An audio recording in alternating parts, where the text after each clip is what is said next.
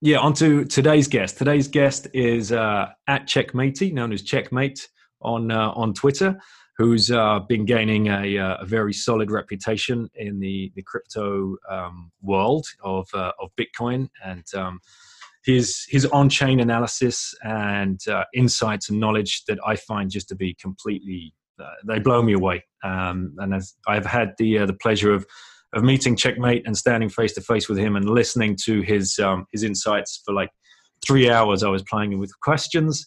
That's why I wanted to bring him on the show to see if we could delve a little deeper or educate some people that are coming into the space that are looking for a little bit more rounded knowledge. So welcome, Checkmate. Thank you, Daniel. It's really good to be here. It was good going through the punches and talking through all the different rabbit warrens. And to be honest, there's not enough beer in the world to get down all the Bitcoin rabbit holes. There's just so many different things that you learn. And to be honest, I learned more from Bitcoin and more from studying this space than I have in years of tertiary education and even full-time work.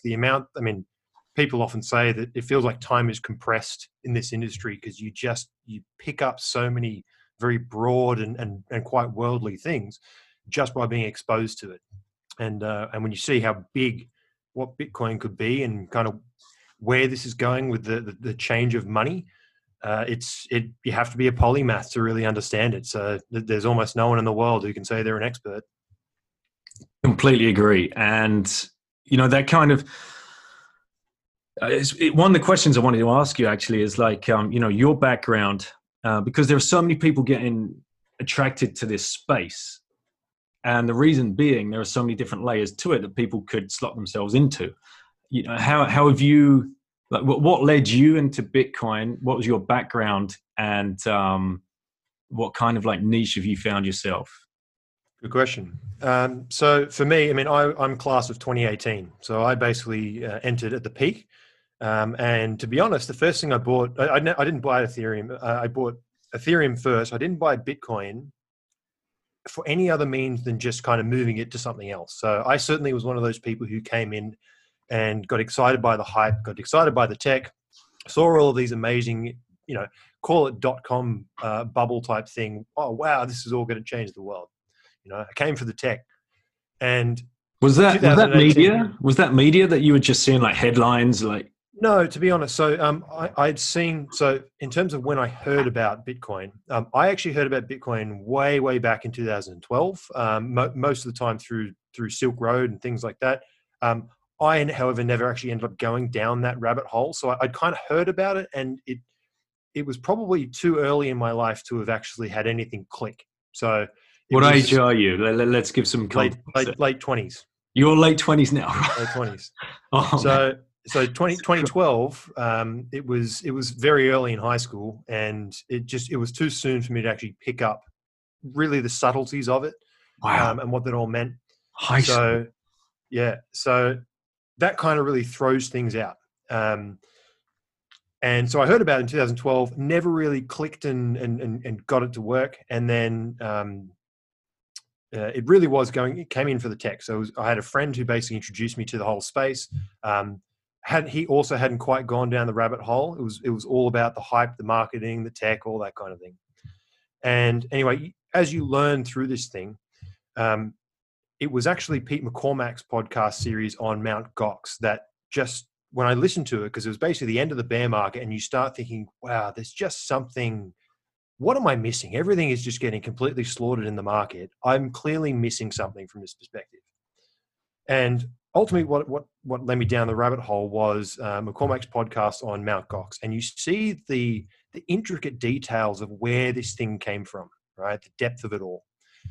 And when you start to see how the infrastructure has gone from, way back in 2012, 2010 to where it is now, and you then look at the potential impact of what, a new form of money could have on the world, and you look at that 10, 11 year period and you go, wow, let's expand this thing for another 50 years. And if we do, and then beyond that, you start looking at how the global markets are working. There's clearly signs of cracks and deterioration all over the place there. There's lots of reasons that kind of hint to saying maybe there is something else here. So I remember, I read Bitcoin Standard, and that was kind of the first time I was exposed to Austrian economics, and that the outlay of history, of the history of money. When you kind of read that, you can't argue with it, right? You look at things like time preference, you look at things like just the soundness of money, and you look at history, and history is our best teacher. You see how the Roman Empire collapsed. You see how all these different societies have invariably come apart because of the issue of the Triffin dilemma, right? At some point, there's a global reserve, and somebody's got control of the button, and you run this experiment long enough, and someone's unfortunately going to push the button.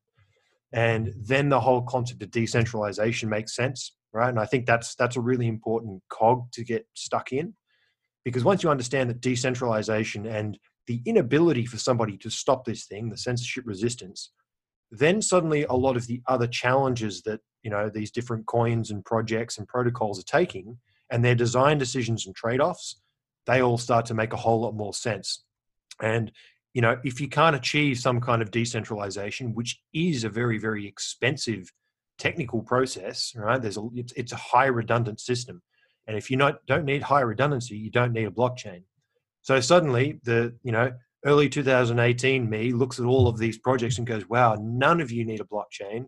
None of you even need a token. And none of you are decentralized in the first place. So I may as well just be using PayPal. And it just shrinks down the scope of what can be achieved. And really, suddenly Bitcoin sitting there at the top and just, commanding the lead that it does makes a lot more sense in that regard.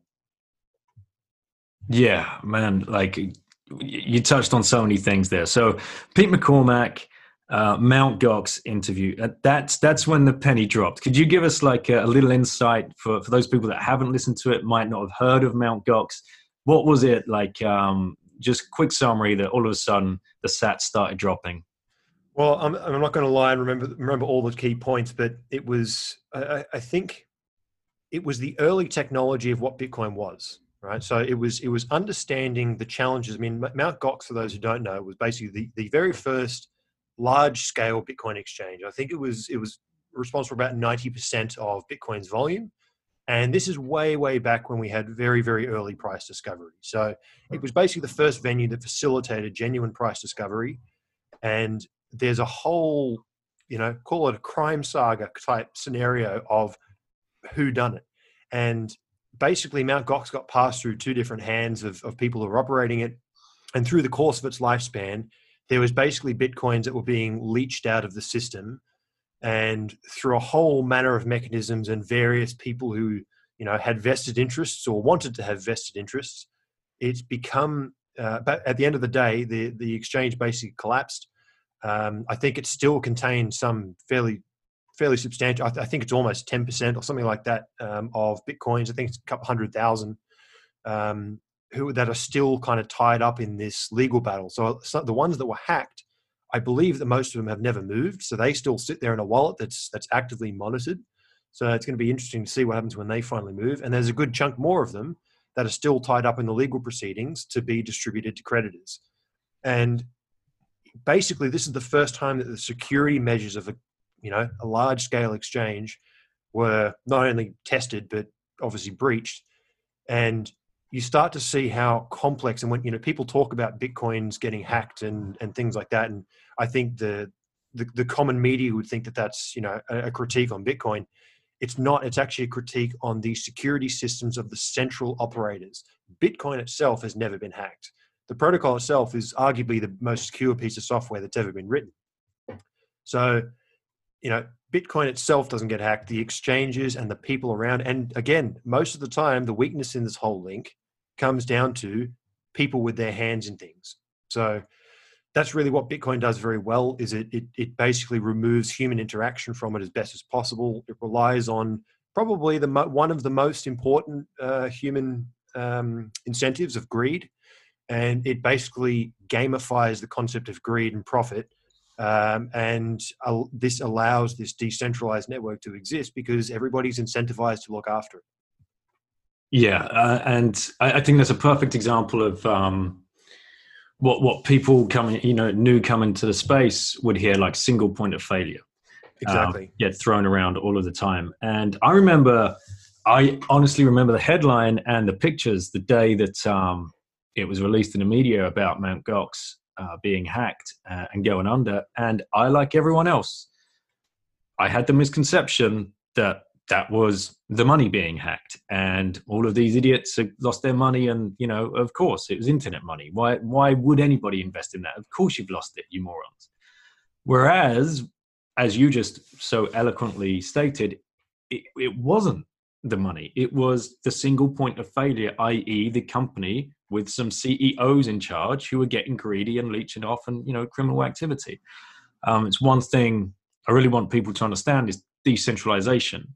Could you explain that just a little bit more about the decentralization aspect and nature of Bitcoin and how that acts as like ultimate security, really? Sure. I mean, so the other thing to kind of keep in the back of your mind here is that Bitcoin should have died many, many, many, many, many, many times. And Bitcoin's not the first time that we've tried this. There's been numerous different attempts, eGolds, Liberty Reserve. There's a whole prehistory to Bitcoin of various people who tried to create some kind of internet transferable money. And invariably, they've all basically been taken down by government regulators. And in fact, one of the most familiar kind of examples of this is in the online gambling. There was a phase when the world went through a Texas Hold'em phase, and everybody was playing Texas Hold'em. Mm-hmm. And the government really didn't like this online gambling thing. So they started shutting down the access for the banks, so you could no longer wire your money to these online casinos, basically. And Bitcoin started to get picked up. I believe Bitcoin went through a phase where it was dominated and allowed people to actually do this without the ability to censor. So with a bank account, your bank can say, well, no, we're not going to allow that transaction to go ahead. It's the most centralized financial system that we have. The way that Bitcoin deals with the decentralization problem, so it borrows the concept of BitTorrent and the ability of sharing files and things over the internet in a peer-to-peer network.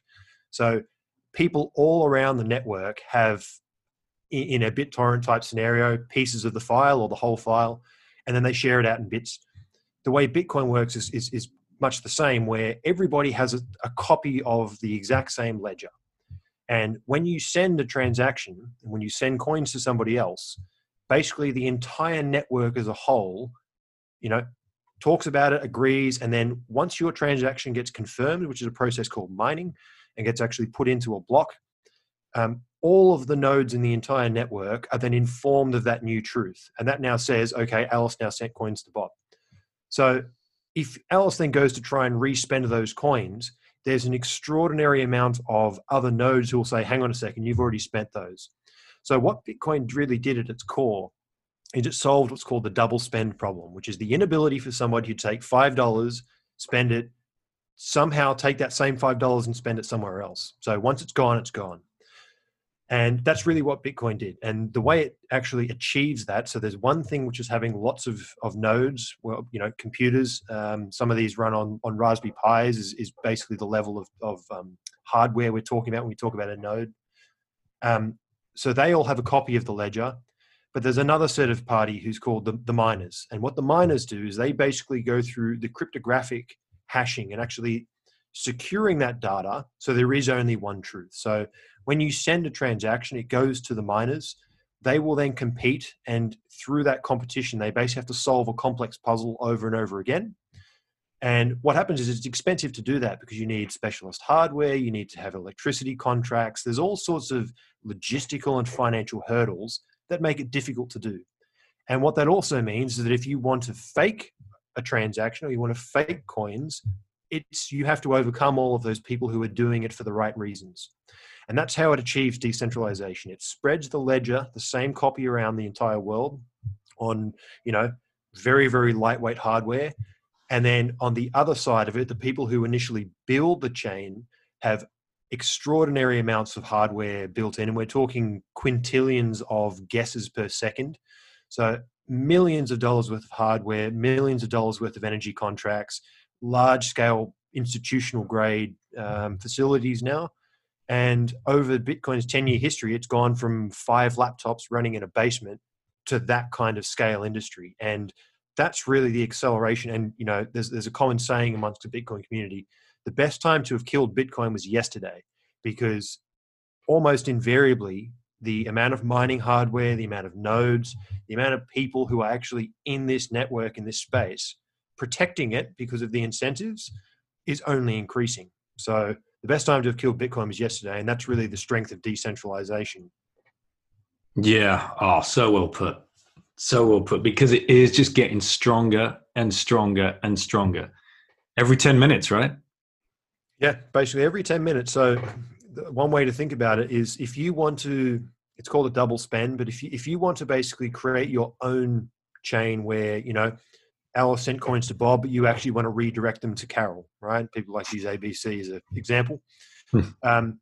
What you basically need to do is have enough hardware and electricity to basically create a chain that is equally as long. So as the miners are putting hash power and work into this chain, it's like a layer of amber. So once your transaction gets confirmed, somebody who wants to reverse that needs to not only compete with the miners who are currently working on the next block, they also need to actually do the work to peel back that layer of amber. So once your transaction has been confirmed by 2, 3, 4 confirmations, they actually need to start peeling back that onion whilst also fighting with the chain that's currently progressing ahead. So the honest miners, they're just keeping the chain going. You need to actually compete with not only the honest miners, but you need to be undoing the previous work to have a different chain working. So it's a very, very complex task to take to actually do a proper double spend. And you're right, you know, basically every 10 minutes, every transaction gets deeper and deeper inside the ledger, and it makes it much, much harder to unwind. Okay, yeah. So well put. And you know, I want to raise the point again about the single point of failure, and about how sometimes, you know, I get pulled aside. It's like, you know, you're always talking about Bitcoin. What's in it for you? Are you trying to sell it? Are you on commission? There's this misunderstanding, I think, misconception that Bitcoin is a company and there's a CEO, and you know, who, you know, there's a CFO and a CTO, and they're making decisions. How can we help people understand that that's not the case? Yeah, and to be honest, again, history is the best teacher. And the reason that all of the prehistory, the early examples of a digital money, you know, e-gold and BitGold, and these things that people have tried to do this before, and invariably it was having the CEO, the CFO, and somebody for the government to go and say, "Hey, hang on, shut down your bank account," and that then, you know, if all that money relies on somebody having the, you know, the backing in the account, and then that account disappears, then yeah, it's gone. So so what Bitcoin basically did is it didn't opt for a, you know, send your US dollars here and you'll get a digital representation of those dollars. It didn't go for that path. Instead, what it did is it assumed, okay, this, and Bitcoin, by the way, had no value for the first year and a half of its life. It didn't have a price. And it opted for having a monetary supply that was fixed at 21 million. So the concept of this is, because there is a fixed number of these coins, and there's a fixed number, and we also can deterministically predict, because it goes, you know, 50 in the initial phase, 50 coins per block every 10 minutes. And every 4 years that halves, that goes to 25, then it goes to 12 and a half. And this continues until the block reward is basically gone. So people know from the very, very get-go, and this forms what's called the social contract. People know from the get-go that there's a very, very limited number of coins, 21 million total, and that introduces a level of scarcity, right? The reason that people will buy gold is because they know that it's really, really hard to produce. There's not a great deal of it, and there's not a great deal of it to a higher extent than there is for, say, silver, right? And I've used the analogy a number of times. If you look at something like traditional fiat currencies, basically there's an unlimited supply of them. We have no idea how many of them there's going to be in the future. We can make a pretty sound bet that there's going to be more than there are today. And somebody has the arbitrary ability to make as many of them as we want, right? US dollars can be printed at whim. There's some great pictures of, you know, various senators standing there with big sheets of printed notes.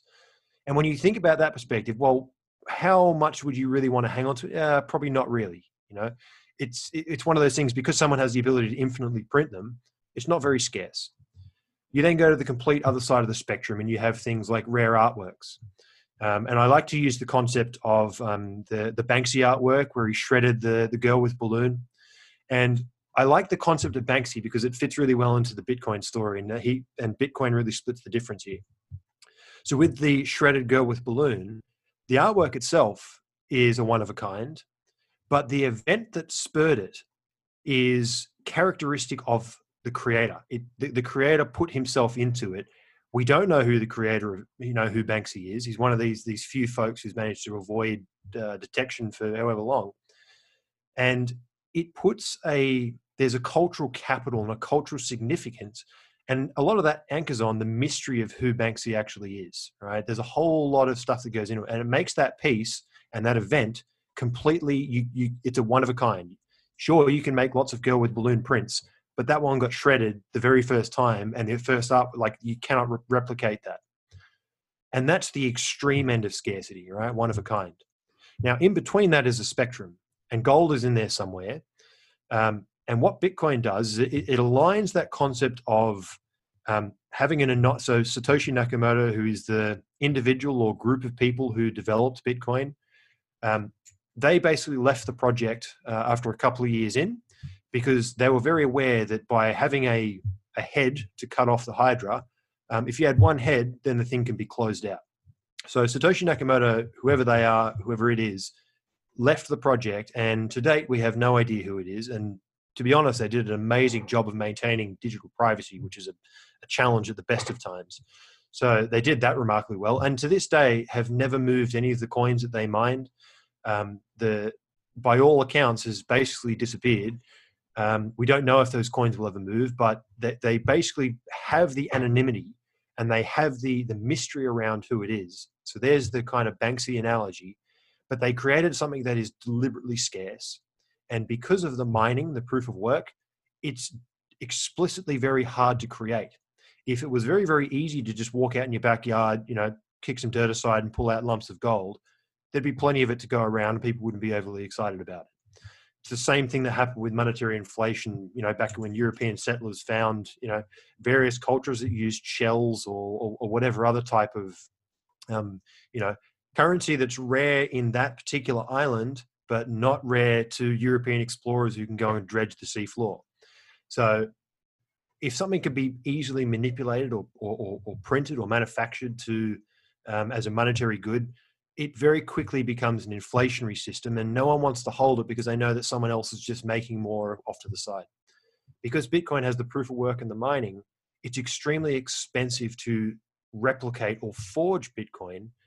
And the other side is that there's, people create other coins or other protocols and say, okay, well, this one's also Bitcoin because it's the same. But it's not, because it doesn't have Banksy in the genesis point, it doesn't have the cultural capital.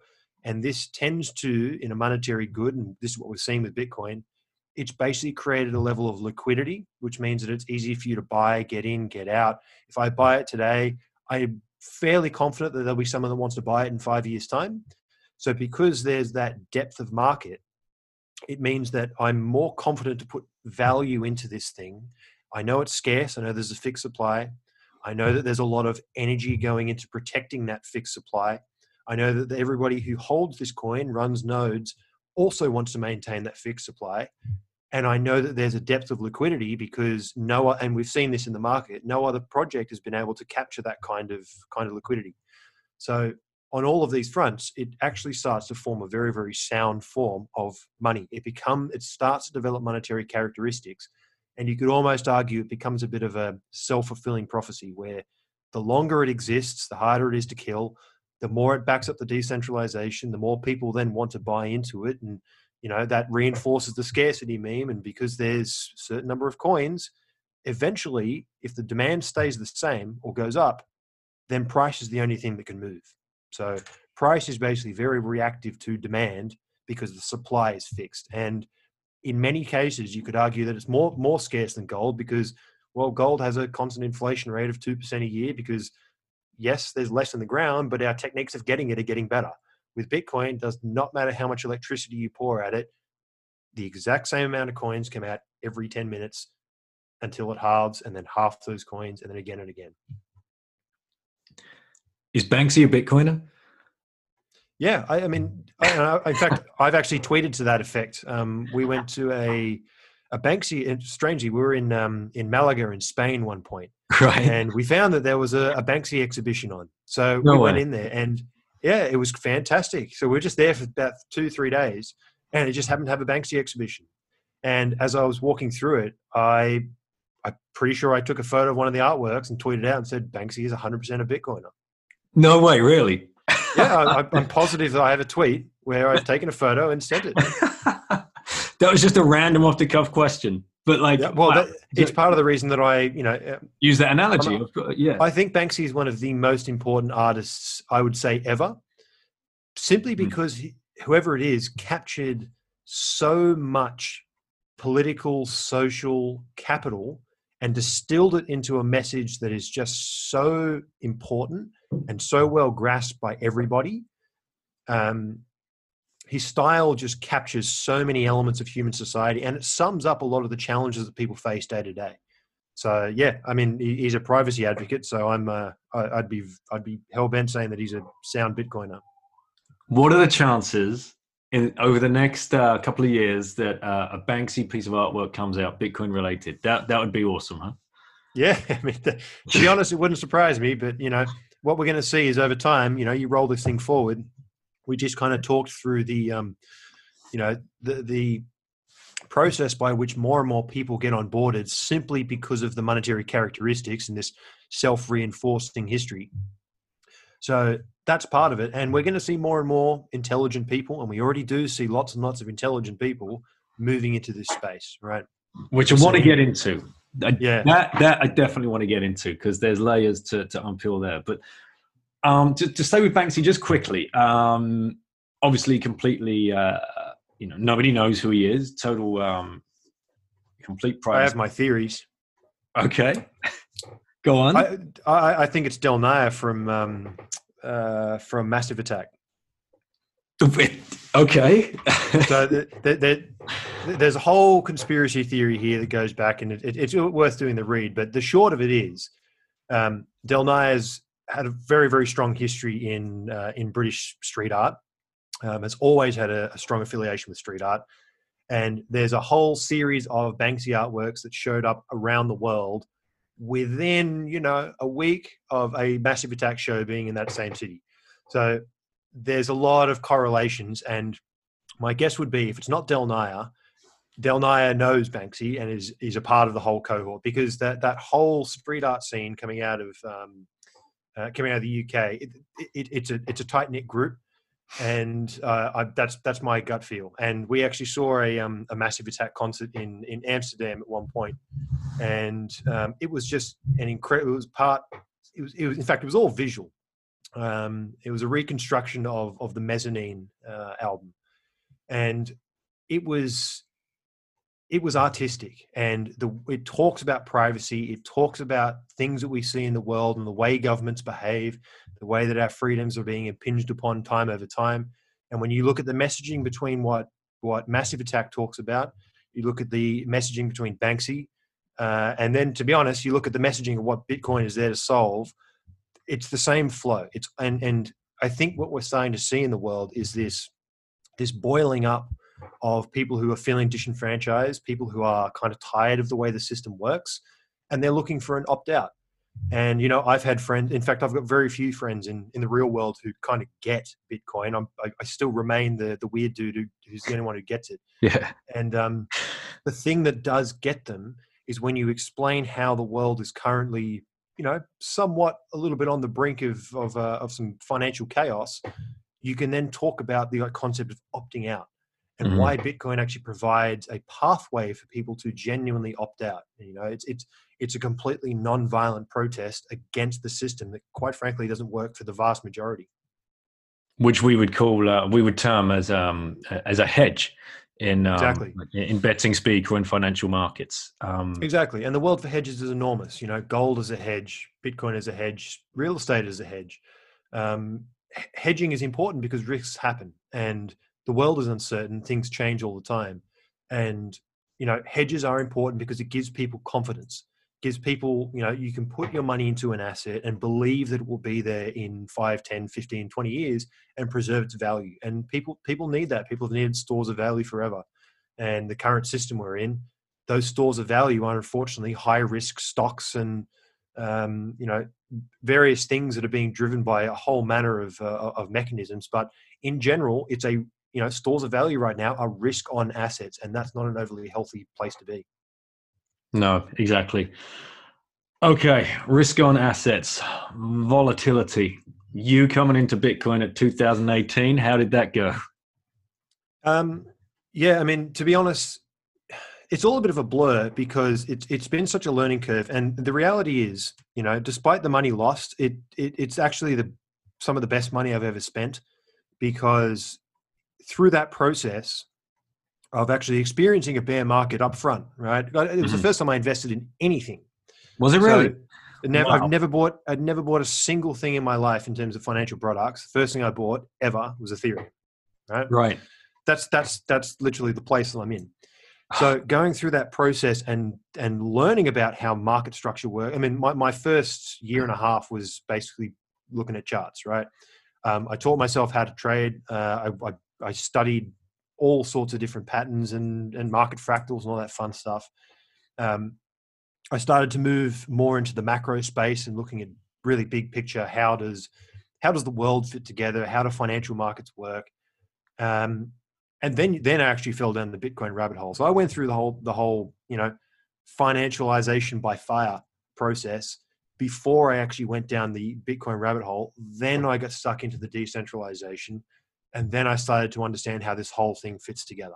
So it's been a process, but for me, it's been the perfect process to go down because it taught me the basics first. Taught me that this is why I say you condense so much learning into such a small period of time, because it's so big, it's so broad. It's politics, it's finance, it's social equity, all these kind of things.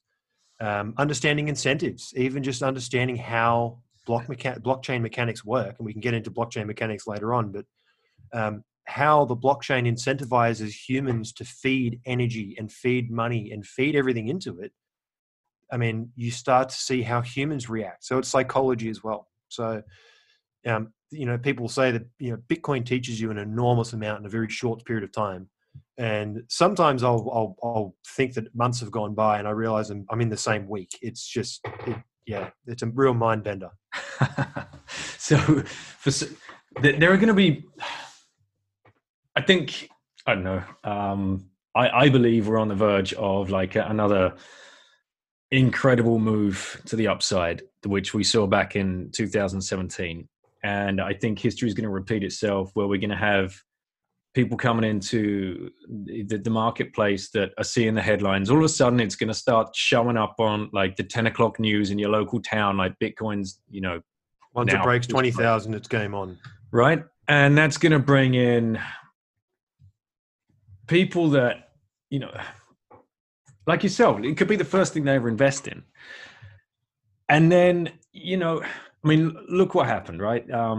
People they bought at the top and then sold, and they got bitten, and they've never come back in. What would you say to somebody that's going to go through that? Like, what would be like the one takeaway? Like, I did the same as you guys. If you just hang on to this one facet of the whole thing, learn through the mistakes I did, what would you say to that person? Don't be. The reality of this thing is that, as with all investments, they act in the way that hurts the most amount of people, because people are short-sighted. People's time horizons, even when they invest in stocks, right? People underestimate the time horizon. So one of the greatest traders of all time, Jesse Livermore, there's a great book. This is 1920s. This is a guy who was trading way back in, I think he's one of the guys who short the Great Depression because he saw it coming. And it's an incredible book. It's called Reminiscences of a Stock Operator. And it's basically his kind of memoirs. And what's really amazing about the book is he talks about going from a kid trading in bucket shops where they're just, trading fake stocks, and it's gambling, right? And he talks about how he learned to read the tape. He learned to read the charts, right? Back then, it's literally a tape with stock prices on it. Mm-hmm. And he, back in the 1910s, 1920s, made $1,000, lost it. Made 10,000, lost it. Made 100,000, lost it. Made $1 million, went $1 million into debt. Made 10 million, went another 10 million into debt. So he just went through this cycle. And at no point in time did he ever blame anyone except himself. He learned something from all of those experiences. He learned the market is there, right? The market is just information. What you do in the market is entirely your decision. And investing is very different to gambling, because with gambling, when the dice stop rolling, you stop losing money. Until you roll the dice again, you can't lose any more money. Market is not like that. If you put something in, it can go to zero, and the pain doesn't stop until you exit. So through all of this, Jesse's advice at the end of it, he goes, you know what really stuck with me? I never made any money from trading short-term stuff. He made his money by sitting tight. The idea is find something, and we can get into on-chain analytics, which is really where I've that's been my end pathway, and kind of where I've rested. If you learn to understand the fundamentals of this asset, and you understand just the basics of what it's here for and what it's doing, and you start listening to its heartbeat, that's all you need. Because all you're looking for is when the market goes completely insane, you just need to be ready to take some off the table. And when the market's really scared, that's when you actually start to just get a little bit bullish. And there's a lot of really, really simple techniques. And because Bitcoin is an open and transparent system, we can analyze and we can see the transactions. We can see how healthy the network is on any one point in time, because we can see who's using it. It's all public information. And you start looking for these fractals and patterns.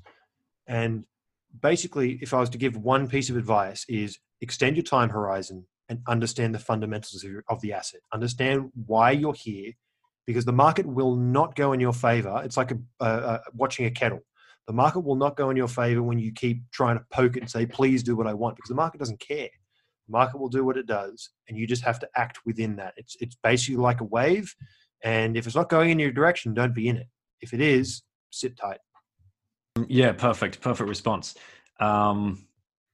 I just hope people like coming in that they just put in a little bit at a time and just get used to it, drip feed it, and know this is a 20, 30, 40, 50 year play. This is your retirement. This is your store of value. You're not going to get store of value anywhere else at the moment Right. as good as this. And a large portion of the markets are currently overvalued. And Raoul Pal, who looks at all the real macro view of this thing. Did you read his piece today? I didn't know. I need to. Yeah. I'm going to get him on. Raoul, I'm coming after you. I'm going to get you on the podcast for sure. Yeah. I mean, what Raoul and these guys talk about is this generational shift, which is coming. The baby boomers, the biggest generation in history, and they've all got very large retirement funds. They're about to swap from being net buyers to net sellers. And, me as a millennial, I'm telling you right now, I'm not buying your stocks because they're overvalued to buggery. So at some point, the net pressure is going to have to switch from buy to sell. And that's when we start to see, in fact, the thing that really to me is saying that there's something going on, gold should be going down when the world is good, right? There's no reason for anybody to hold gold unless something's going a bit pear-shaped. And at the same time that Tesla is posting 20% gains day on day in, gold is creeping higher. And that doesn't happen unless there's something cracking under the surface. And that's the signal. You bring up a great point about the boomers and this terrible meme that's going around, the OK Boomer, and all the negativity around. And it's media driven again, just trying to drive wedges between generations, I believe. What can we do? I think,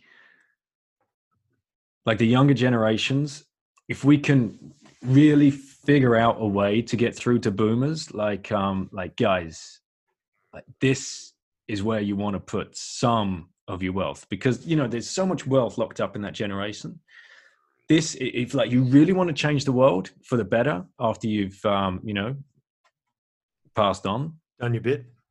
Done your bit, buy your bit. buy some Bitcoin and leave it for the generations below, because this is what's going to truly change the world. I mean, am I smoking or? No. I mean, like it's a fair thing, but I think this is where it comes down to Bitcoin's incentives, right? There's nothing stopping anybody from learning about it except their own bias. And the reality is that Bitcoin, and to be honest, the industry that's growing up around it, what's growing up around this space is probably going to be a very substantial wealth transfer. And it's going to transfer wealth from the old to the young, because the young are actually, they get it, they're understanding it. And what the older generation fails to understand is that the world is not the same as what it was when they were a kid. And it's exactly the same as why they rebelled in the 60s. It's pretty hilarious that the boomers, poke fun at millennials, but the reality is we're doing the exact same thing that you did in the 60s, right? Mm-hmm. And I'm sure that they said the same thing about, in the 20s and the 1800s, and this thing has been going on forever. Oh, it goes all the way back to ancient Greece, right? Everybody thinks that, everybody thinks that the young are dumb and the old are, stale and not doing anything with themselves. So what I think Bitcoin is going to do is it's going to be a wealth transfer from the old to the young, because the young understand, they get on board. Kids today are more than happy to own digital items. It comes very naturally to them. This is not a new concept. So the digitization of the world, which is something that a lot of boomers can't quite get their head around. And to be fair, I don't blame them. It's hard. There's a lot going on, and it's expanding all the time. But it's also going to transfer money from people who are closed-minded to people who are open-minded, to the slightly backwards to the more progressive. It's going to be a wealth transfer that puts money in the hands of people who wanted to find it. So, Bitcoin's been there since 2009. Now, I will probably contest some orthodox Bitcoiner wisdom is I don't necessarily think that you can consider the genesis of Bitcoin completely fair, because the question is fair for whom, right? Fair for people who were smart enough to be running, a CPU miner way back in 2009 and happened to be on the mailing list? Yeah, of course. And yes, was it fair and open and transparent? Yes, absolutely. But it's also not fair across the board, right? But you can never achieve that. And this is that trade-off game. So the world isn't fair, right? The world comes and goes the way it does. And this is where you come down to looking at the market and you say, well, this is what the market is telling me. And yes, I didn't get in back in 2009, I didn't get in back in 2012. But right now, the fundamentals, and this is a really important point, it's been fair as it could be, as fair as anything can be. Everything is a scale. Is it the most fair thing that's ever happened? Of course not, right? Are there going to be way more fair things in the future? Yes, of course.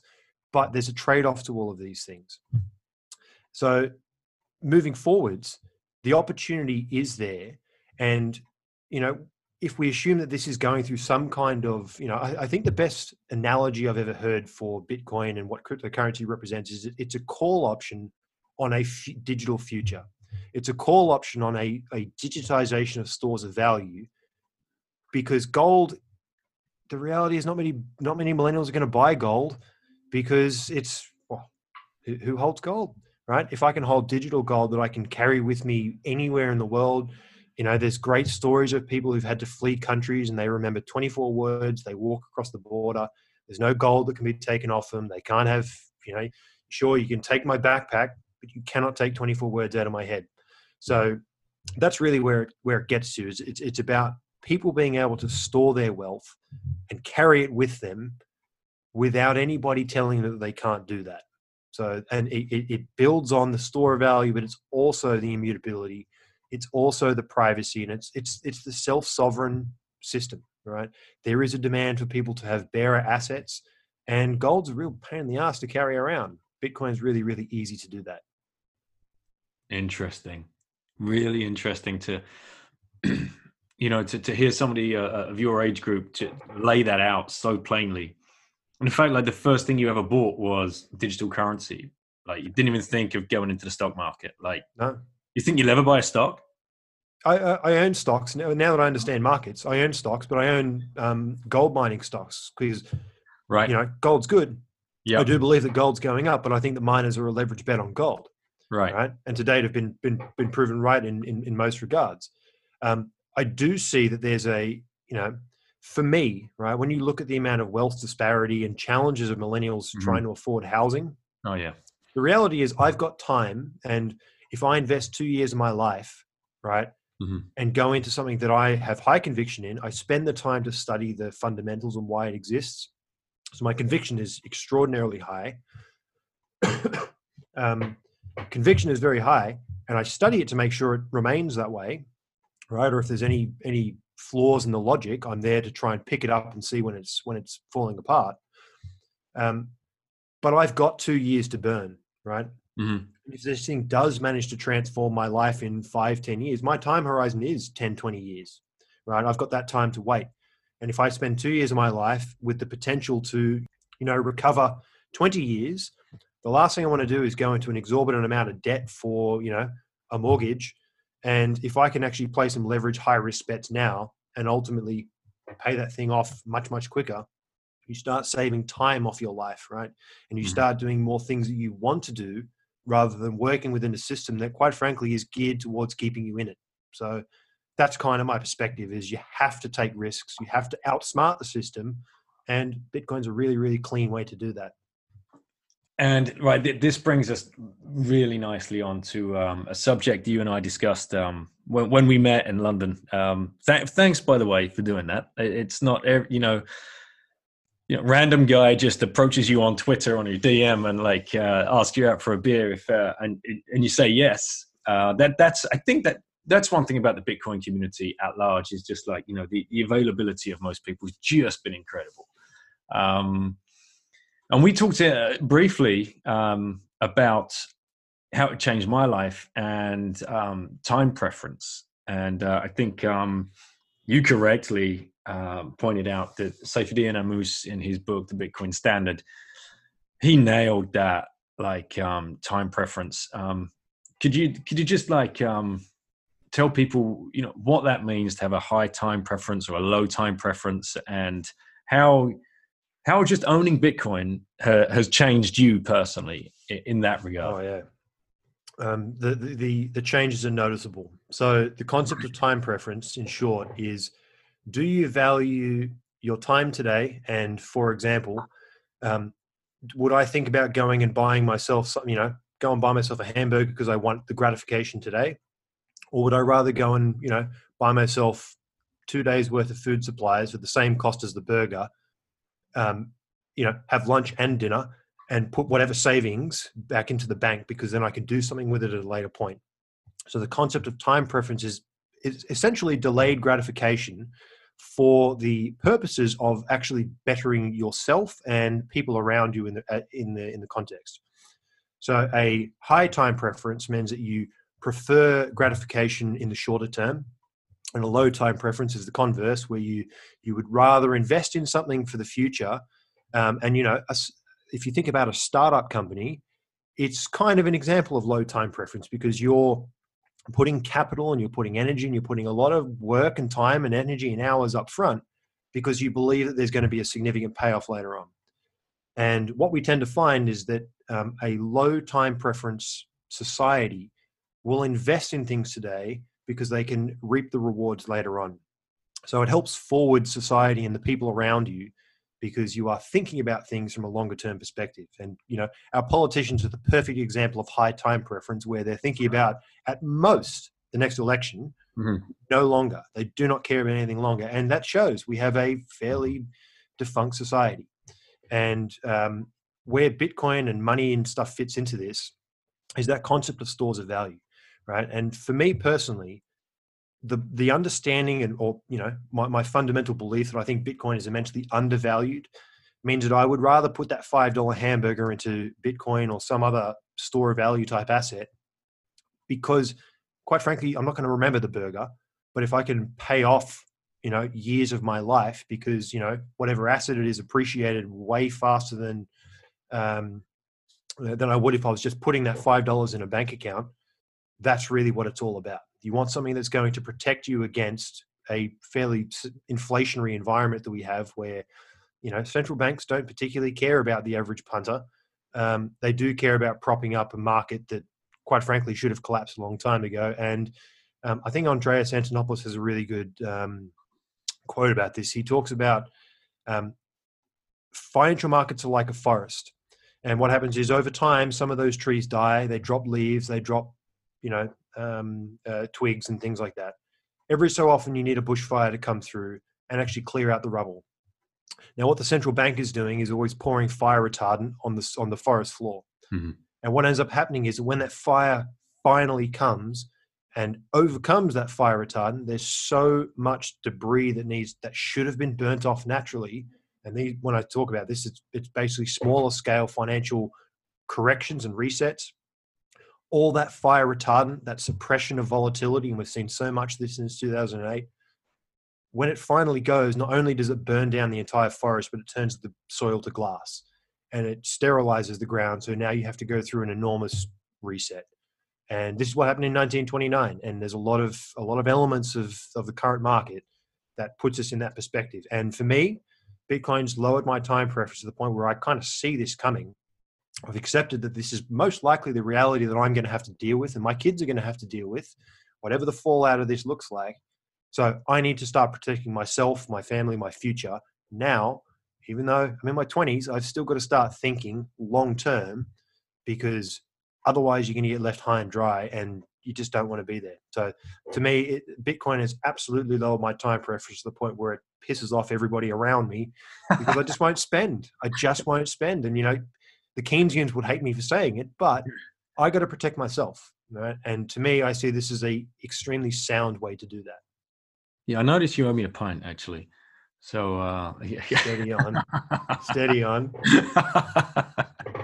So, but do you remember the day that happened? Like all of a sudden, like you're like, whoa, what's just changed in me? Like, were you? No, it was a process. Were you stood in front of like the flat screen TV and you're like, no, screw that. Like, No, it's a process. I think once it sinks in that what Bitcoin is, and for me, there's a timing element. My studies of on-chain, I understand the halving and I understand the impact of it historically. And quite frankly, it puts a line in the sand and says, well, if you've got an X amount that you want to accumulate before then, well, that's kind of your timeline. I'd get moving. So, I came to that realization far enough back, and it's just been one track path. And again, when you look at it, it's like, well, that takes a year and a bit out of my life. I can deal with that. Yeah, excellent. Okay, let's get on to on-chain analytics.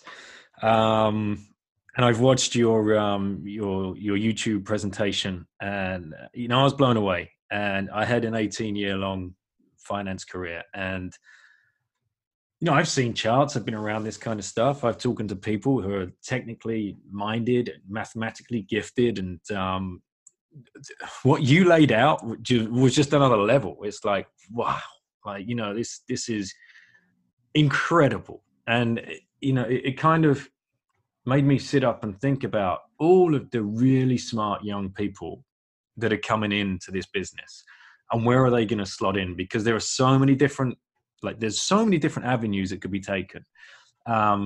You found your niche, it looks like, in technical on-chain analysis. Mm-hmm. This is, technical analysis has been around financial markets for a very, very long time. Those that are not well-versed in that is basically looking at graphs, charts, overlapping them with different what's the word I'm looking for? Basically, they're all derivatives of price and volume. Everything is just it derives itself from what is the price, what is the trend of that price, and how much volume got traded at any point in time. But how does blockchain analysis differ to like financial analysis? And are people even really aware that, in my belief, like on-chain analysis, I think is going to be a whole new wave of companies, startups, entrepreneurs, fintech, that I don't think anybody really even realizes is about to happen. And you are right at the front of it. Yeah, I totally agree. So I think the challenge with technical analysis in modern financial markets is that it really boils down to, well, what did the Fed say about the latest interest rate? There's no fundamentals that matter anymore. Mm-hmm. So, sorry, the only market where fundamentals actually have any kind of bearing right now is in store of value type assets like gold. We're saying that that's creeping up, and in bonds, because the bond market is so big and it moves in regard to macro events. That's kind of it, you know. Right. Now, what on-chain analysis is with Bitcoin and any cryptocurrency, well, most cryptocurrencies, you can actually see, you can audit. Think about it like auditing a ledger. And if you audit that ledger at any time during its history, you have a particular number of transactions, you have a volume that's flowing over it, you have a number of coins that are moving, you have a number of transactions that are moving. So for Bitcoin, as just some examples, we've consistently seen that the number of transactions has gone up over history, and it almost follows the price chart, almost one-to-one. So the number of transactions that are occurring is going up, but the mean and median size, the amount of coins that are actually held in those transactions, have been progressively going down. So if you think about what that means, it means more people are entering the system and it's finding more utility and more market fit because more people are using it more frequently. But the value that's being transferred because of the price increase, $100 back in 2012 was, you know, a BTC, one whole coin. Now $100 is 1% of a coin. So you can move the same amount of US denominated value in a smaller amount of coins. So if you now play this thing out over time, you start to look for fractals, and you know the market goes through bull markets, bear markets. And what you're basically looking for is, when does the transaction count, and this is only one version of on-chain, but there's many types, but when does transaction count start to fall off a cliff? If price is going up, but the amount of utility or the amount that people are actually using the network is going down, normally that's a leading indicator. So you start to say, okay, well, hang on, maybe it's overvalued. So on-chain analysis at its core, once you get past the, you know, the philosophical, the macro, the financial, the reason, you know, the economics, all the social side, that's part A of fundamentals. The other fundamentals is all of this information that is contained by the chain that you get by auditing it and then looking for fractals in that pattern. Can you just explain what you mean by fractals? So, for example, as Bitcoin comes into a bearish market, what normally happens is you get a blow off top, and before that's happened or slightly after that's happened, the number of transactions that are going through the ledger is normally dropped substantially. So what that means is that the price, think about like the PE ratio. If the number of transactions does not actually support the valuation that it's currently at, in other words, the cash flow of Tesla does not actually represent the value of the stock, it's probably getting to the point where it's now blown off. So you can then layer probabilities over that. So you can look for, okay, coming into a bear market, we start getting a drop in transactions. What does that look like? What does the ratio between transactions and value look like? A lot of it's ratios, and you'll see the same patterns playing out. Now, the reason you see the same patterns playing out is the same reason that patterns show up in technical analysis and charts, because it's just a whole lot of people who all have the same human psychology, looking at the same thing, doing what we do, being greedy, and the price is going up. People get exuberant. They don't actually look at the fundamentals, and you end up with a blow off top. So, and likewise, once price has gone through a major correction, you're into a bearish market. Once you start getting to the tail end of that, interest has waned, people have walked away, but the smart money understand when to start accumulating. So what you'll see is in the most dire, desperate parts of a bear market, right at the end, when it's actually the best time to be buying, you'll start seeing transactions reversing as starting to pick up, and you'll start seeing larger volume, and you'll start seeing more people coming on board. So you'll see that leading indicator of more people getting interested with larger size normally indicates the smart money. So, you know, looking at transaction flows is one of many, many avenues and warrens you can go down. And you can just you can just chart this out and then like pick that straight out of the. Yeah, so there's a number of services. I think Coinmetrics does the best job. So they've got a really great suite of data. They basically have nodes that collect this stuff and aggregate it on a daily basis, which, to be honest, serves most people's purposes. Willy Woo has a site called woobull.com, double O. And that's got most of these metrics charted up there and established. So you can actually go and inspect them and see how they work. And most of them have the attached paper there. So you can see how they work and see the original research behind it. But, some people go to the point of actually running a full node and extracting the data out of it daily. I've basically written a bunch of, custom scripts that pull from various APIs and Please aggregate the data. that. Like, where can people find all of your writing and your videos? Let's make sure people know where to look for it. So, look, all my stuff's on GitHub, but I link all of my work. I do a lot of work for another blockchain called Decred, which is very similar in structure to Bitcoin, but it functions in a different manner. It's got a different set of ledger assurances. And to me, it's the only other one that keeps my attention, solely for the reason that it has a very, very strong on-chain signature. There's a lot of interesting use that goes on there. So if you search for my handle Checkmate on Medium or on Twitter, you'll find me. And a lot of my work, what I find nice about Decred is it has a lot of interesting metrics that have never been explored before.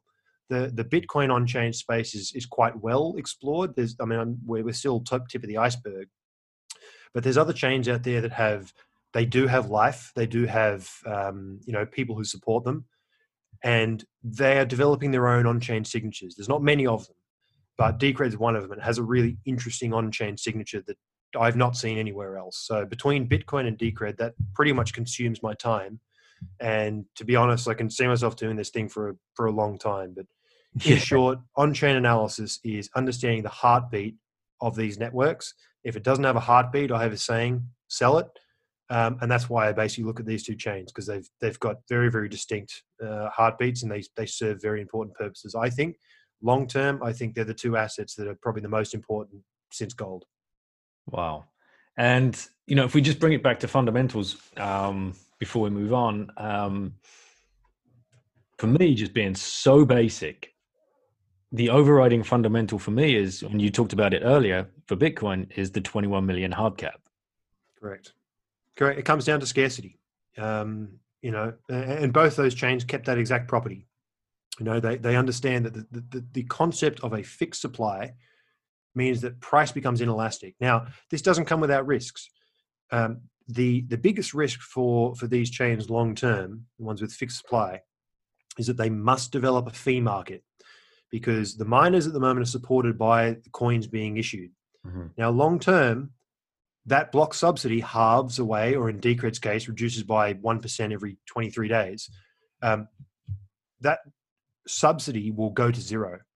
And the miners must be supported to continue burning that electricity, investing in that hardware, and doing the upkeep.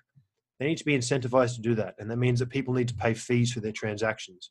Now, in Bitcoin's case, we're already seeing the minimum fee, it's called the dust limit. The minimum fee to send a transaction is already up around a cent.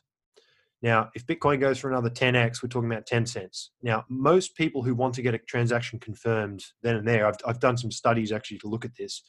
We could very well be in the next 10 years at a minimum transaction of a couple of dollars. Most likely to actually get it confirmed, you could be up around 10, 12, maybe $20 worth of per transaction. Even if you're buying something at the shop? Per transaction. That makes, wow, okay. That's the minimum. And this is the thing, right? If Bitcoin goes through these 10x cycles, this is where we're going to end up. So there are other scaling solutions. There's things like Lightning Network. There's other things which are making block space more efficient. Right. But the short of it is that this fee market has to develop to support the 21 million, because if the fee market doesn't develop and people don't use it because the fees are too high or for whatever reason, then who pays the miners? And if you're not paying the miners, then they walk away and your transaction doesn't get confirmed. So this fee market is actually a significant risk. It is. We don't know. The reality is we don't know. Bitcoiners love to say it's guaranteed. It's not guaranteed. It's a risk. It's a reason that I support Decred as well, because it's probably the only chain that can deal with, if a fee market doesn't develop, Decred is basically Bitcoin that can self-evolve. It can evolve because it's got people that can make decisions for it. And not in the sense of a company. It's basically the concept of decentralized, all the nodes that verify the transactions, those people are all over the world. And Decred basically incentivizes those people to provide like a hive mind. It's probably the best description for it. So if a fee market doesn't develop, you need to evolve. You need to change and deal with that uncertainty. So to me, long term, Bitcoin's going to have to deal with this challenge. At the moment, the data and the evidence says it will probably get there, right? It could be that the base layer, the core Bitcoin layer, is predominantly run by large scale settlements. So ultimate settlement. So you'll have these upper layers like Lightning Network or side chains or any number of other innovations that come above, where people can transact at low fees and very quickly. And when you want to finally pull that money out into savings, that will be that final settlement. It could also be that everybody, the average Joe, will just exist on higher levels, right? Similar to the way that you don't go to the central bank, which Bitcoin kind of is competing with directly. You don't go to the central bank for your funds, you go to your commercial bank. There's going to be commercial bank levels that sit above and allow that scalability whilst, combating the fee market, but the fee market still needs to develop. So it's this really interesting symbiotic mix between on-chain versus off-chain type solutions. Do you think there's any hidden genius with like the fee market developing slowly, so fees do become ridiculously high, which just incentivizes people to hodl and hold rather than spend? Well, it becomes a very shitty money if you can't exit, right? Because the fees are too high. It becomes a really shitty money, and this is what people. This is why it's actually an important thing. It's a really interesting dichotomy, right? There's other projects, another very popular project which is focused on privacy is Monero, and their design, right? And there's hedges even within the cryptocurrency space, right? Yeah. Monero, hedge the hedge, because Monero basically said, okay, we've got 18.6 million coin, not cap, but that's our limit. Once we get to 18.6 million coins, then it goes to a constant, I think it's 0.1 Monero per block. So it's basically saying there's a tail emission that keeps going. So the supply is not capped, but it's still deterministic. We still know what the supply is going to be. You can still estimate it 500 years from now. You'll know what the supply will be. So it's a hedge in the sense of it does the privacy side, which Bitcoin does poorly at the moment. Every transaction is permanently on the record, so it's actually the worst tool in the world to do anything nefarious with, because you'll be found. Yeah. So can we just pause there, because how many people will not invest in Bitcoin because it's for terrorists and drugs and completely null and void arguments?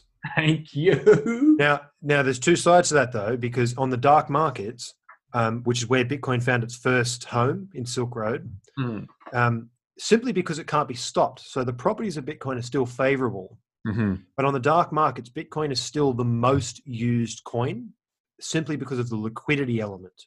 Okay. Right? So because if you're a drug dealer, you still need to get out of your Bitcoin at some point. I mean, some of them would hold it, but you need to get out to pay your bills because you've got more supply coming in. The smart ones would hold it so they can retire from being a drug dealer, right? Well, that's part of it. So and the same can be said for lots of adult film stars, right? A lot of them use cam girls and things. They use Bitcoin because it gives them an opportunity. They get shut out of the banking system. This is where the censorship resistance comes in, and this is why censorship resistance is actually the core of this whole thing. But Bitcoin is the most used. Rabbit hole somehow, did we just fall into a porn rabbit hole? Oh, look at! But before we go down there, it's a family show. No, it's a censorship. It's a censorship side, right? People get shut out of the banking system for all manner of reasons, and the reality is a lot of them are legitimate jobs, but people don't like it, right? So it gets closed out, and that stops people from having their freedoms. So. Yeah, so really it comes down to censorship resistance. It comes down to Bitcoin's a hedge on the macro environment. Gold's a hedge on the macro environment. Bitcoin has challenges in the way it's designed, and that it can't evolve easily. And that's both a feature and a bug, right? The unchanging behavior of Bitcoin is important. It is one of those value sets, because I know that Bitcoin's going to be Bitcoin in 25 years, 50 years, 100 years. I know it's going to be the same thing, right? Because it's hard to change. But it's also software, right? And software is not perfect. It's impossible to write bug-free code. So at some point, it's going to have to change. And the mechanism by which Bitcoin is designed is very good at keeping the rules that are already defined running. It's very, very hard to make new rules. And Bitcoin's gone through a number of instances of this, which have created, unfortunate forks like Bitcoin Cash, which, quite frankly, they just shed value, right? Yes, they take a bunch of the community who didn't agree with you, but it sheds value. So, and the miners have to share between those chains because it's profitable to do so. So Bitcoin actually suffers from that. So therefore, for me, Decred's that hedge, right? It's a hedge against the failings, not the failings, but the challenges that Bitcoin has to deal with, which it's not perfect. Software has to change. Yeah. Monero is a hedge against the privacy element because Bitcoin's going to have a challenging time getting privacy installed to a suitable level, and while still maintaining auditability of the chain. And it's also a hedge against the fee market because it's already got a system that's deterministically an emission curve. And if you bundle all these together, what it all actually boils down to, all this decentralization and all this mining and all this 21 supplier caps and all these things, it comes down to what's called a social contract. And this is something that everybody in the community goes, well, I bought in because it's got a 21 million cap, it's got deterministic supply. I bought in for that. As soon as those rules change, sell your coins and walk away, right? You opt out of the opt-out. All of these things are completely transparent. And the reason that those three projects in particular are highly regarded by the vast majority of people who understand this space is because their social contract has been the same. It's never changed ever since inception. If you look across the rest of the board of, all the other garbage that's out there, their social contract changes. It's fluid. You don't actually know what you're investing in because you can guarantee it's not going to be the same in 2 years' time, 1 year time. Those three projects in particular, their core values and principles set, they all make trade-offs. Right. But their core values are set in stone. People understand it. And they all hedge their own, what I think, very important part of a digital future moving forward. And if we use the analogy of a social contract with like politicians right now and politics and the mess we're in, I mean, social contracts are getting broken globally. Well, the reality is that the social contract is completely irrelevant because even if you vote them in to do something, there's no incentive for them to do that. There's absolutely no reason for them to do it because... And how often have banks broken the social contract between, depositors and your generation? Have you even been given an opportunity to save? No, to be honest, until I really found this space, until I started understanding that low time preference, even if you can save as much as you want. The reality is that, you come out of university with student debt. Right, so that starts weighing you down from day. I mean, you come out of school with $50,000 worth of debt, right, off the bat, and you don't pay. I mean, I'm still paying that back, right?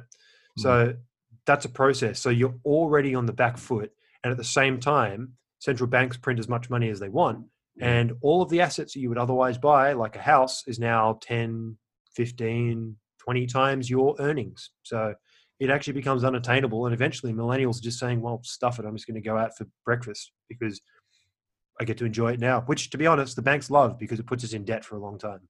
Exactly. And it's creating this high time preference mindset, which I'm very aware of this. I've got 4 kids and my oldest one is 14 and the next one is 12. And they are just facing every single day a barrage of high time preference behavior.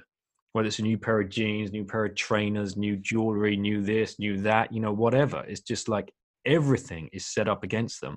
Absolutely. And yeah, it's really great to listen to people, as young as yourself, understand what's going on. And hopefully older people listening to this will be as impressed as I am. Most of the world are asleep at the wheel. And that's where the opportunity lies, right? That's why this thing it still represents never too late. Because the reality is the world has no idea. Let's hammer that point home. But for people that might listen that are thinking, well, it's $8,000 or £6,500 or how many Aussie or how many euro per coin? I can't afford that. That's ridiculous. Well, you can buy fractions of a Bitcoin, and you know there's a big push in the industry now to start using. So every Bitcoin you can divide into 100 million smaller units called satoshis. This is why most Bitcoiners are trying to push for, they call it Sats, the standard. But it's, it's a bit scary when you go in there and you bring your $500 or $200 or whatever, and you can buy 0.001 of a Bitcoin. People go, well, what? And it's actually a temptation to move down and buy other coins without doing the due diligence on them, because you can buy more than one, right? And without actually thinking about, well, what's the actual implication of that? You can't just go and buy any stock just because it's cheaper. There's normally a reason for that. So, I think you can buy fractions of it. And the best way to do it is actually to just first dip your toe. And you are not too late, because, if this is a change of money, right? We're talking about $150 billion asset competing with gold at 8 trillion. There's orders of magnitude. There's orders of magnitude of growth potential in that. And the infrastructure is there. It's the lowest risk to reward that it's ever been. So the risk has been basically just nullified by comparison. If you invested in Bitcoin back in 2015, there was a 75% chance that it was going to zero in 2 years' time, and probably even more so in 5, right? Now, the risk of Bitcoin going to zero is, in a meaningful time frame, for me, I'd probably say, I don't know, probably sit somewhere around the 70% chance of success. It's probably 30%, probably flipped, 30% chance of failure. Mm-hmm. So, we're not out of the woods, but I'll tell you what, the risk is a lot lower than it was back in the day. If you were back in the day, it was gambling. And that's why $1,000 was don't risk what you're not willing to lose. Now that $1,000 is more than likely going to come back, and you'll mostly lose money by your decisions rather than decisions of Bitcoin or its development path. So if you're losing money, it's because of your individual decision in when you got in, rather than anything fundamentally. If you're losing money, it's probably because you're trading rather than exactly just purely investing.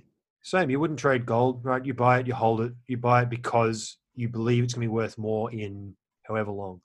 The one thing I would probably caveat this all with is that for Bitcoin and any of this technology, you must have a time frame longer than 4 years. Mm-hmm. And the reason for that is that Bitcoin functions on a 4-year cycle. Now, these cycles always change. It's dynamic.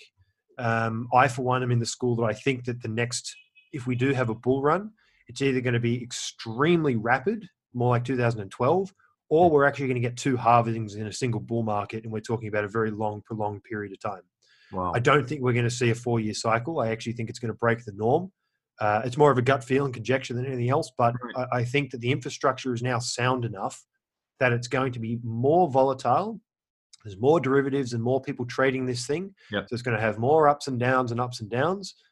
There's going to be more people coming into the thing, and I think that it's going to adopt a lot more people in this wave, and that's going to add liquidity and people to it. And that's why it's either going to go vertical, or it's going to be a prolonged, stable growth. So anyway, we'll see. That's my unpopular opinion.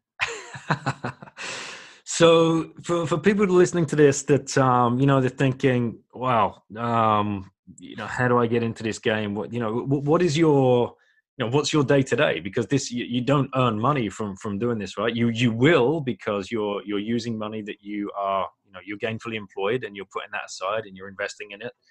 Stacking sats is the kind of, what do you call that, a meme? But I mean, give people an idea of what it is you do and what keeps you busy during the day. Yes, I mean, I'm a civil engineer by trade, so basically anything to do with lots of work in rail, lots of work in road, lots of linear infrastructure type projects. So that's basically what keeps me going day to day. And studying this stuff is kind of my pastime, passion turned income generating in some ways. So yeah, look, I do hope that this is going to kind of, if we see Bitcoin start to move, if we see Decred start to move into some kind of global asset type scenario, which is I honestly think is the pathway these things are going. The world is digitizing. there's going to be all sorts of industries that are going to need to be upskilled. And to me, education is what it's all about. And it's why I do the on-chain videos that I do. It's why I do them for free, because on-chain gives the average punter any hope in don't trade. Learn to understand the macro shifts and know when to get in, when to get out, with high conviction, and you will, as Jesse Livermore says, sit tight and capture the meat of the trend. And so you found the niche in on-chain analysis, which is really, really niche, and clearly you're very mathematically minded. For people, listening out there that thinking, oh, well, it's great. I would never be able to go into that. Could you highlight a few of the other layers where people might find themselves in this space? I mean, it's a really good question, actually, and it's growing all the time. There's some people who've started establishing, recruiting jobs. I mean, there's a huge demand for engineers. There's a huge demand for financial, people who are financially minded to start building products around this stuff. So I think for Bitcoin in particular, it's getting increasingly institutionally financialized. So if there's any realm for, people who are used to, from the world of finance and business, there's startups who are growing up in this space all over the place. There's everything from exchange infrastructure to, payments infrastructure to all manner of things. If you're into software development and coding, there's just an infinite amount of work in this industry, building and shipping products that hardware wallets to software apps and wallets and all this kind of stuff, and then all the way down to people who are actually building on the protocol. So this is all open source. All of this stuff is literally free and open on the internet, and you'll find that the vast majority of the community is open to discussing and talking about opportunities and helping build value. And to be honest, the open source ethos is something that I'd never found until now, but that's why my whole code base, I mean, I wouldn't say go and use it because it's basically as I learn to write code, but it's free and out there. And if someone wants to come along and copy paste it and springboard onto something else, we stand on the shoulder of giants, and this industry is no different. So ask the questions, and there's opportunities out there, and pretty much any background you want, you just got to start looking. Which layer do you think is grossly misunderrepresented or misunderdeveloped? In what regard? So to give you an example, I think there is a huge opportunity for journalism in this space, because the journalism that we've got some great bloggers and whatever else, but like the mainstream journalism in this space is just so far behind. It is. The problem with journalism is how you get the incentive system right. So at the moment, the internet, and this is one of the fundamental flaws of the internet, is it was never designed with a payment network. So unfortunately, journalism resorted to clickbait, which is essentially paying for ad revenue, right? Ad revenue keeps the lights on. And negative headlines are what keeps the people clicking. Right, exactly. So because what I'm looking forward to is things like Lightning Network and other payment rails built on top of Bitcoin is enabling things like micropayments. So because Bitcoin remains a favorable asset for people to hold because of its scarcity, people have to be paid in it, right? Which is again it developing those monetary characteristics. And with things like Lightning Network, you can actually have micropayments where people can send 2 cents, 3 cents, $1 to get through a paywall. So suddenly individual content creators, and this is something that I actually think is really important. People are more willing to pay in things like Patreon for a particular service, a particular podcaster, a particular individual, starting to move into this kind of gig economy where individuals can develop a following and monetize that. And people, once you start, getting this real ecosystem going, people support each other, right? Mm-hmm. And I think that's really where this industry is headed, and what it's really opening up is the ability for people to make money anywhere in the world, wherever they want, by developing for me, my premise has always been, I will speak my mind, what you get is what you get, and it's my honest opinion. And am I wrong a lot of the time? Yeah, of course. Will I own up to it? Absolutely, right? Strong opinions weakly held. And people seem to appreciate that. They seem to appreciate having somebody who will at least tell them what's what, even if it goes against people's current biases, right? So that's really been my platform that I've tried to push, is saying, well, look, there's a lot of rhetoric and there's a lot of dogma in this space. And some of it comes from a place of actually selling you snake oil. And that includes in the Bitcoin space. Right. A lot of people don't like to talk about the flaws. I love to talk about the flaws because it's where I learn the most. So, I think that's where we're headed, is for people who create a living for themselves by making good content and making good information. People want to learn, right? And I think education is probably the most important thing. And that's why I issue all of my work free, because I want everybody who follows me to learn something from it. And to be honest, I want to see my followers start challenging me, right? Where I get it wrong, I want them to have got to the point where they understand the mechanics enough, they can pull me up if I'm wrong.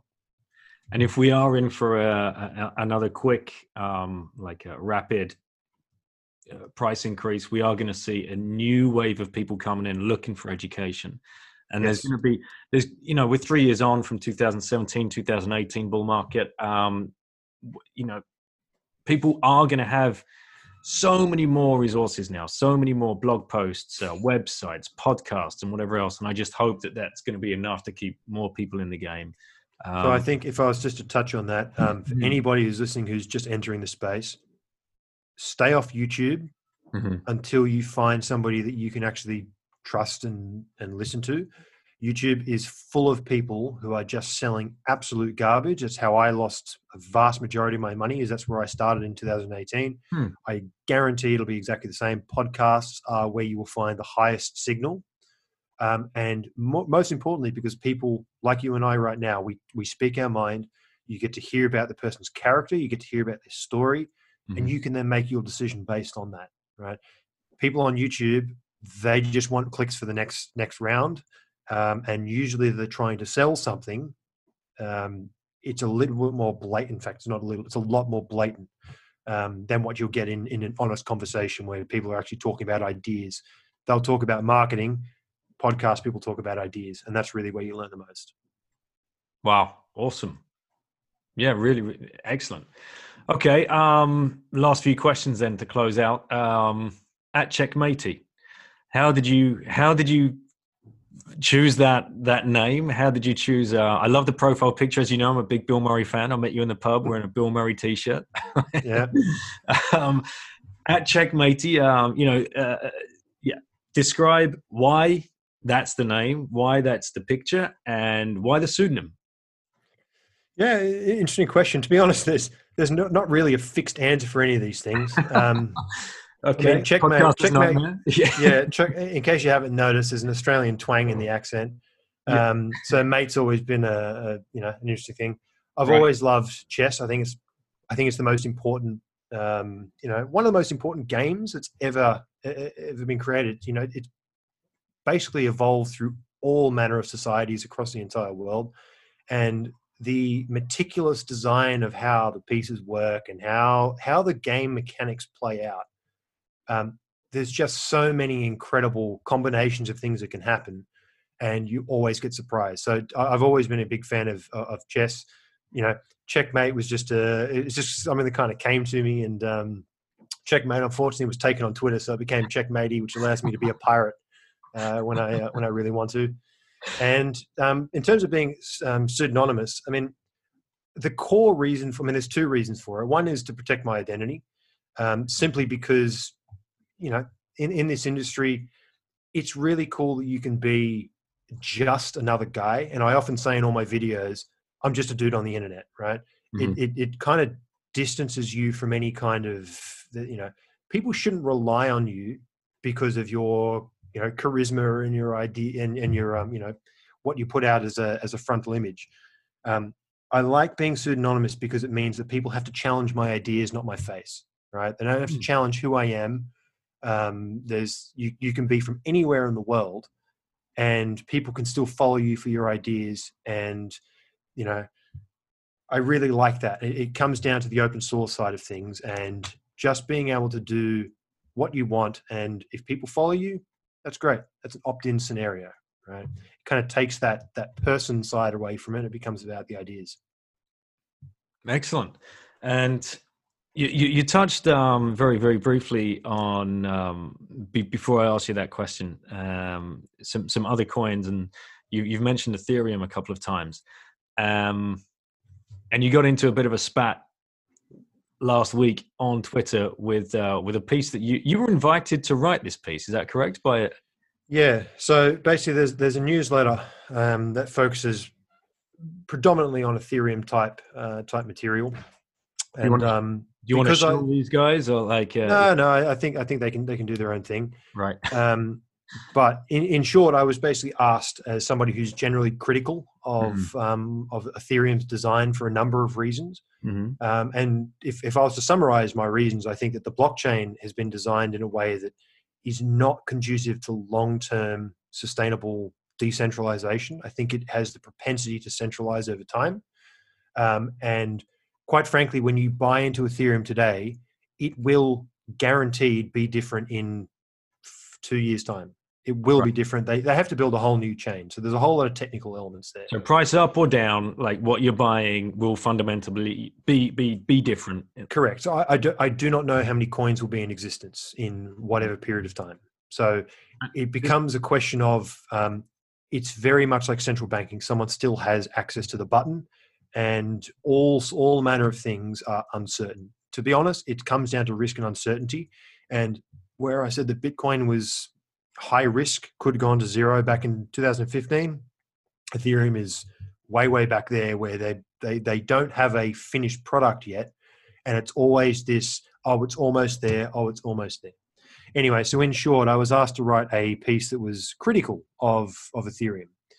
And in fact, there's been a couple of articles of late that have been similar, and people from within the Ethereum community are writing saying, hey, we actually have these issues here. Mm-hmm. And in short, the community did not like, these things have somewhat of a religious cult-like behavior, but they didn't like even having the conversation about maybe there's an issue. And the social contract is one where they accept these innovations and all these things, and that's great, but you need to be willing to accept constructive criticism. Now, I wouldn't necessarily call it a spat. Ethereum founder Vitalik basically wrote a reasonable response on Reddit, to which I then, it became a bit of a thread back and forth. And what I did appreciate about his response is that he accepted, yes, no, you're right, there are actually issues here, and here. And then we talked about them, and we kind of back and forth. And to me, the most important thing about that, and what I actually wanted to bring out from the whole paper, it was an amalgamation of ideas about why I think there's some challenges with the design. And it wasn't a hit piece. The intention of it was to spark a conversation, say, hey, there's these issues. One, if I'm wrong, I want to be told. So, help tell me. Don't just yell at me. Tell me that it's what's wrong and how we can improve.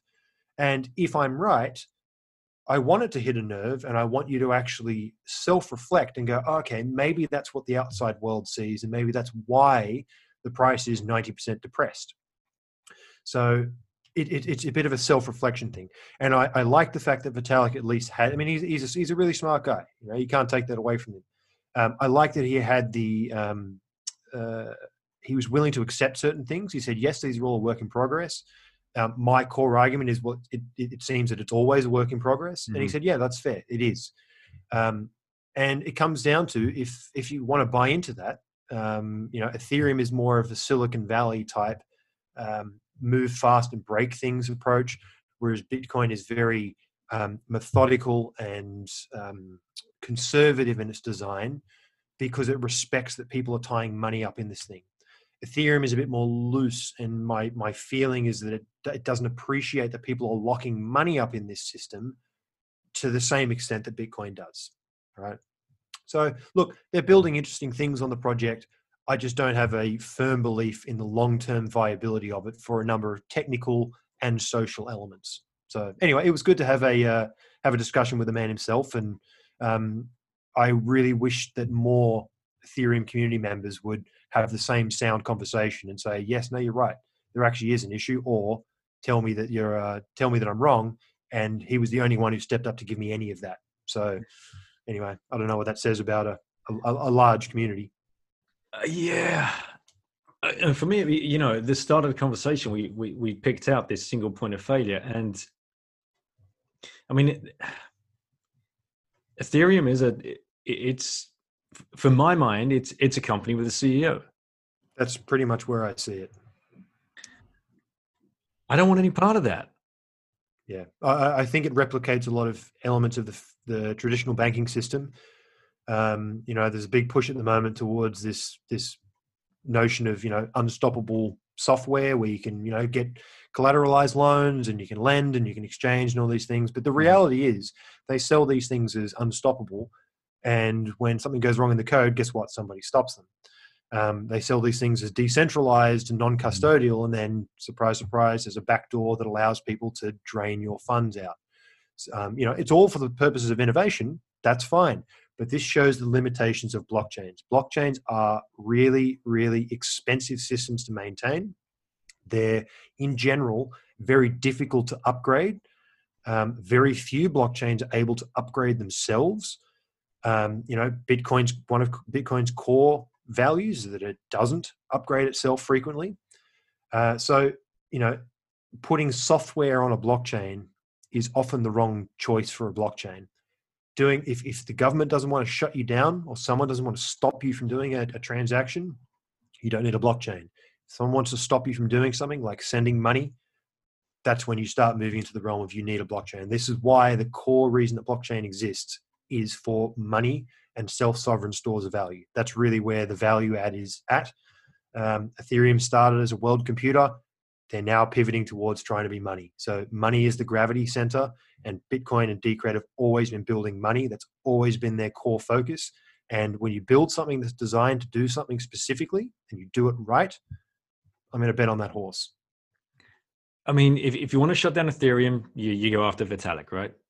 And well, to be honest, I think that's a lot of Bitcoin dogma.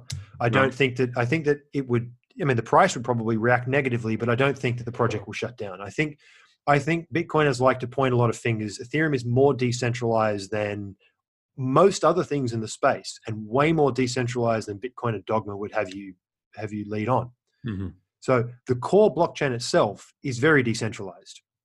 The applications that are built on top, however, that actually, and this again comes down to my critique of Ethereum, because it doesn't have a hard cap, it doesn't have a supply cap, it's hard to assign a value, right? I know there's only 21 million Bitcoin. If I own X amount of them, I own a percentage of the coins. With Ethereum, that's not the case. So it actually needs the application layer above to create something to do with, right? You need an action to do with your Ethereum tokens. That's the difference. So because it needs the application layer to generate value, and the application layer is centralized by various teams, software teams, it's non-censorship resistance. And that means that the value accrual down the stack is reliant on centralized systems. So the blockchain itself, I believe, is decentralized enough that it's not going to die, but the token's got to be worth something, and that requires centralized applications. And that's where you get this complex interaction. Wow. Well, kudos to you both for you writing the piece, and for Vitalik reaching out and discussing it very openly on Reddit and on Twitter for everybody to see. I think that was, I read the piece. I thought it was great, and enjoyed the commentary afterwards between the author and he's the CEO. He designed the thing, so all open. You don't often. There's not many other sectors you could ever say that about, right? Not at all. Okay, man. Well, is there anywhere else you want to take this? No, I think we've covered a lot of ground. It's been a nice little all-rounder and a bit of an insight into what goes on in my head day to day. What would you say to close this out to anyone that's now thinking about their future, whether they're 20, 30, 40, 50, 60, 70, and they want to look at a store of value or something to invest in the future? What are the on-ramps now for people? What's the best way that where would you point someone to go and buy your first Bitcoin? Well, I wouldn't really speak to actually buying it, because that's a process in itself. It depends where you are in the world. what I would definitely do is I would go down the podcast rabbit hole. To be honest, I would point you to where I went. Right, go to Pete McCormack's podcast on what Bitcoin did, and look at the Mount Gox series, because then you will get a bit of a history on where it came from. He's also got a handful that are on Silk Road, which will talk about where Bitcoin found its first use case and actual application. And I think those two will set the scene for where it's come from and why it's important to be censorship resistant. And once you understand those two, then you can go down that. I mean, you take 10 hours out of your life to listen to these things, listen to it on the bus. And once you understand why, I'm a big fan. Once you understand why, the rest will fall into place. You're right, though. Right? I mean, it takes 0 hours out of your life, right? If you're on the bus or the train or you're driving to your daily commute, you're doing it anyway. And if anything, they're a really fascinating story. So it's a win-win. Right. Okay. And where can people find you? Where do you want to interact with people? And anything you want to mention? Anyone you want to shill? No, I mean, for me, I think shill yourself, right? Look after yourself and invest in your own education. That's where it's at. Once you build your own ideas in this space. There's a lot of misinformation in this industry from very popular people. I like to push back against dogma because it's not necessarily grounded in truth. So if you can follow me on Twitter at _checkmatey_. You'll also find me on YouTube. I've got a channel where I basically publish roughly once a quarter an on-chain analytics video, which is basically an hour long, focusing on a handful of metrics. And really that's targeted at the average investor who just wants macro signals on how to time tops and bottoms using the heartbeat of Bitcoin. So you'll find me at Ready Set Crypto. So I'm a newsletter writer for them. And you'll also find me on Medium, also at Checkmatey, writing mostly research papers on Decred. So that's pretty much, and I've got a couple there on some Bitcoin on-chain metrics that you can keep track of. But that's basically my 3 haunts. Excellent. And last question: if there was one person you could get in a room to talk about Bitcoin and help them understand and know that they could go out and make a huge dent and reach millions of people with like just one tweet, or who would that be? Banksy. Yeah. Of course. Hey, we covered it. Of course. Who you uncovered, by the way. So poor old Banksy. Now fully out there, and you'll uncover Satoshi next. No, I don't think so. I mean, there's a lot of theories about Satoshi. My gut feel is that I don't think it's one person. I think it's a collective. Mm-hmm. There's some interesting code trails that actually track through both Bitcoin, Decred, and Monero, which suggests that there's more than one. Anyway, I'll leave that. That's a whole nother story. All right. So basically, we got to get this podcast episode into Banksy's ears, and then it's down to him for some street art about Bitcoin to raise awareness for anybody that's looking to improve their life in the future. That's it. All right. Thanks, man. Daniel. It's been a pleasure. Thank you so much, man.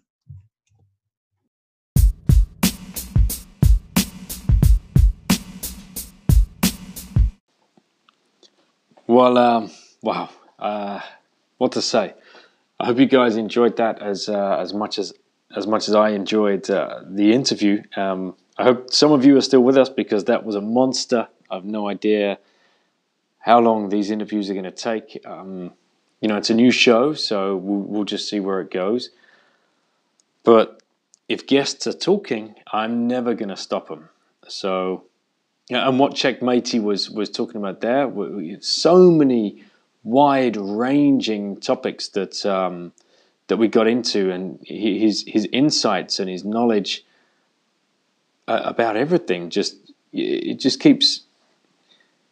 leaves me speechless, as you can probably tell. Well, I hope you enjoyed that. Please share this podcast if you can. There's nothing more that can help me grow the audience and reach more people, more interesting people like Checkmatey that I can attract to the show if you guys are sharing around the platforms. So really appreciate if you can do that. Thanks for listening. If you got this far again, thanks for listening. I really, really appreciate it. reach out anytime. You can find me on the my email is attached to this. Actually, I'm going to update the email, so look out for that. And yeah, have a great day. Thank you very much.